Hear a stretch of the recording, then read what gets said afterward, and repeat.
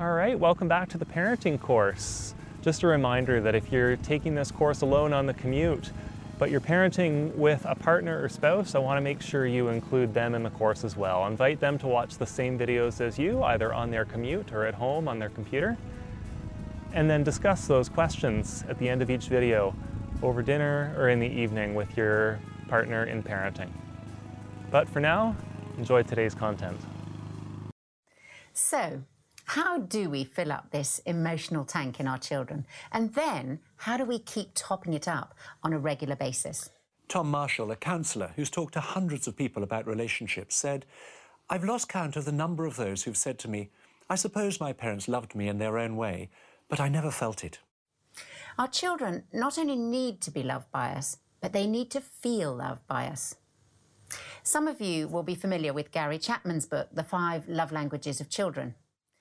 Gary describes 5 different ways through which we can show love. One way is with our words, by saying things like, "I love you, you're special, you did that really well, it's such fun playing this game with you."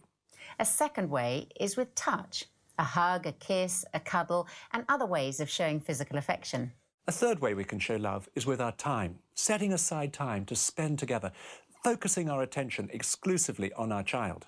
A fourth way we can show love is with presents, giving a child a tangible sign of our love through a gift. And a fifth way is with our actions, doing practical things for our children, taking care of them. We use this concept of love languages on the marriage course because it's also powerful in adult relationships.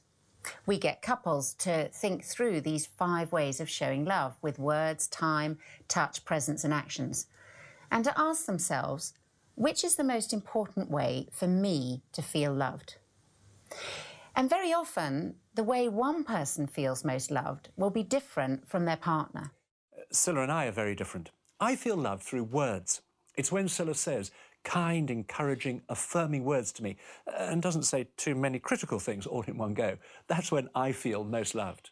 For me, words don't have such a big impact. It's time that's the most important for me. It's when Nicky sets aside time for us to spend together and is not checking his phone for messages that I feel most loved. What is helpful is to recognise that each of us will tend to give love in the way that we like to receive it. So, I find it easy to show Scilla and our children love through my words. It comes very naturally to me to encourage them and to affirm them. But Scilla doesn't actually feel really loved unless I take the initiative to set aside time to spend with her. Often in marriage, we have to learn our husband or wife's love language and then keep practicing it until we become fluent. And it's just the same with our children. They too have a love language that's the most important way for them to feel loved. And it could well be different to the way we feel most loved. This concept of love languages has been invaluable for us as a couple and for us as parents.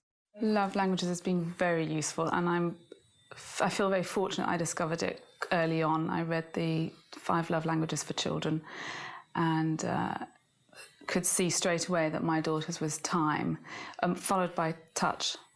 So when she was very young, I mean, I did do everything because I think that just came quite naturally to parenting her.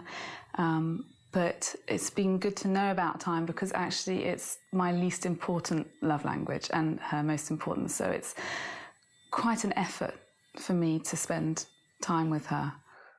Well, my son frequently tells me that I'm the worst daddy in the world because I just don't buy him things when he tells me he wants things. He tells me that I'm the only parent who doesn't do that, which I have trouble believing. But that's what he likes. He likes to have that sort of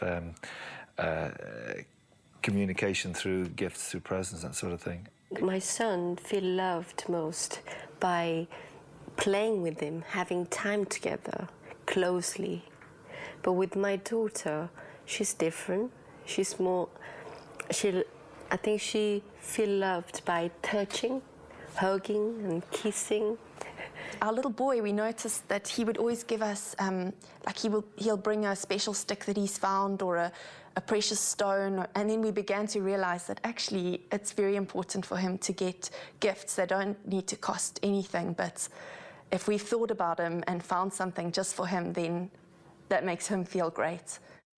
Even though some of these love languages will be more important than others for each of our children, they need to experience being loved in all 5 ways, through words, touch, time, presence and actions.